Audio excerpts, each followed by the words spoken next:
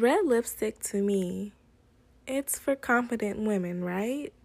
When I see a woman who's rocking red lipstick, I think to myself, she must be very confident in life. Because a woman like me, I'll always settle with brown lip liner and lip gloss because you can never go wrong with that. But sometimes I want to stray away from that settlement. I don't want to keep telling myself that I can't rock red lipstick because I know that I can. But I'm not confident in life.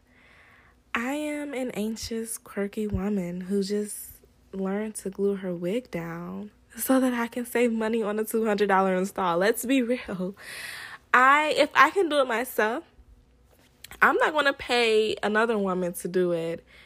And it's just going to be a waste of money because 2 weeks later, it's going to need another reinstallment. No, I'm going to pocket this money and I'm going to learn to do it myself because that's how driven I am. I'm always willing to learn things, but I'm never willing to take a chance on red lipstick. Why is red lipstick so intimidating for me? I don't know. I'll probably figure it out once I figure out my love life. It's just as confusing as me making such a big deal about red lipstick. I'll do it one day, just not today.